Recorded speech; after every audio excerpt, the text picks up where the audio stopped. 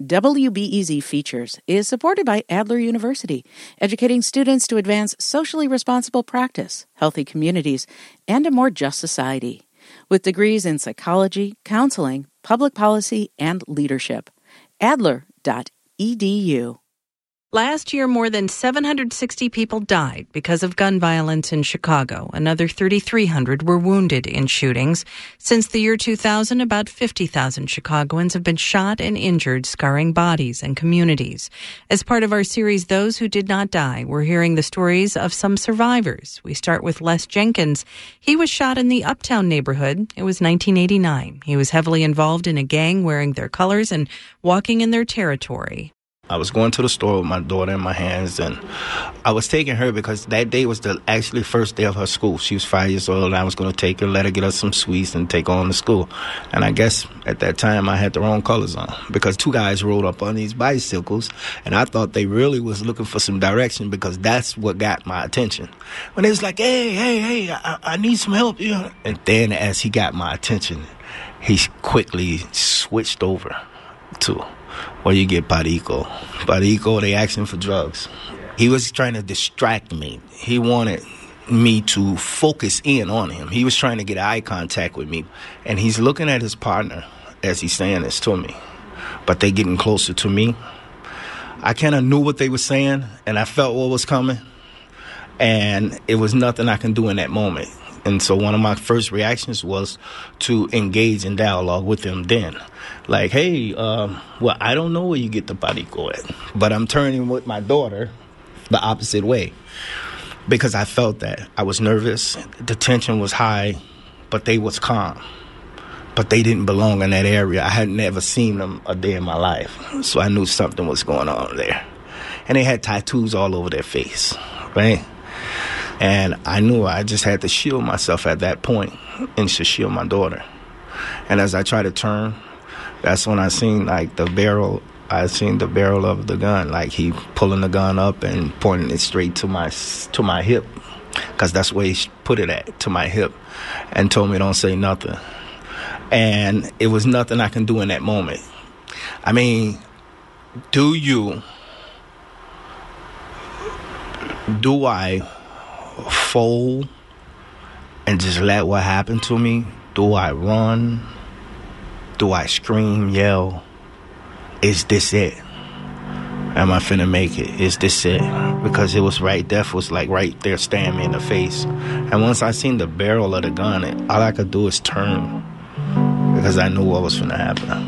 And I wanted to shave my daughter at this point. Get me, but don't take her.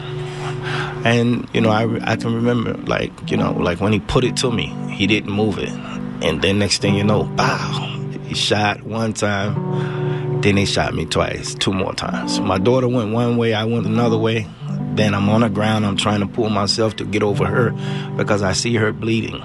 She had bust her head when she hit the concrete. The impact of the first bullet hit me and broke my hip. The impact loosed my arms. That's when my daughter went from my arms to the ground. So, yeah. My daughter's my baby girl. First daughter, Monique Renee Jenkins. I don't think she was totally clear on what happened. We talk about it, right now to this day sometime, And I was like, wow, I had your life at great risk and didn't even know it.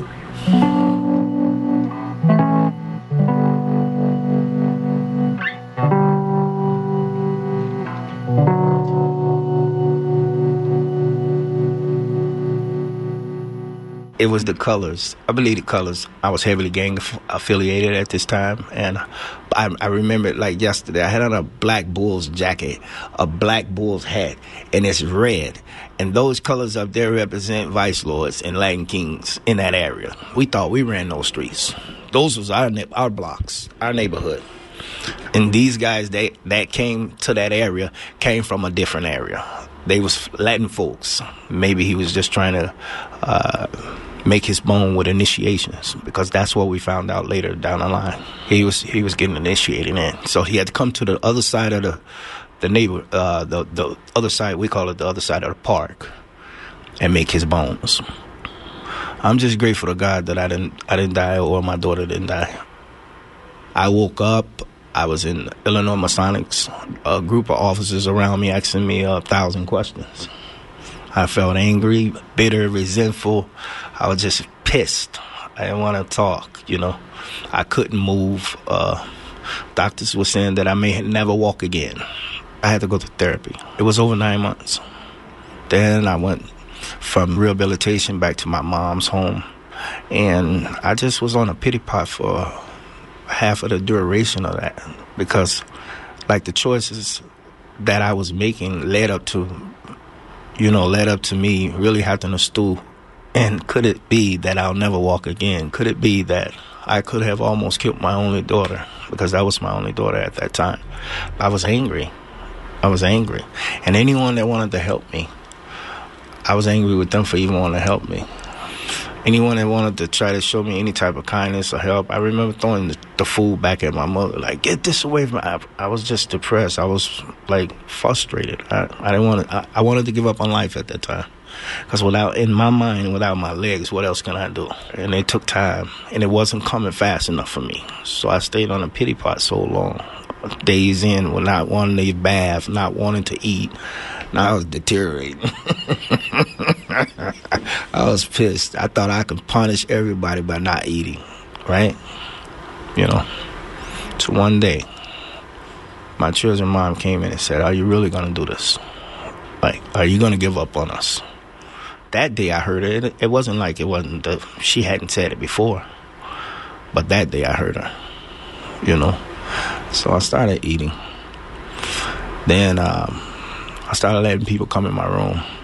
I think the healing started. But I still struggle with it, And that's the truth.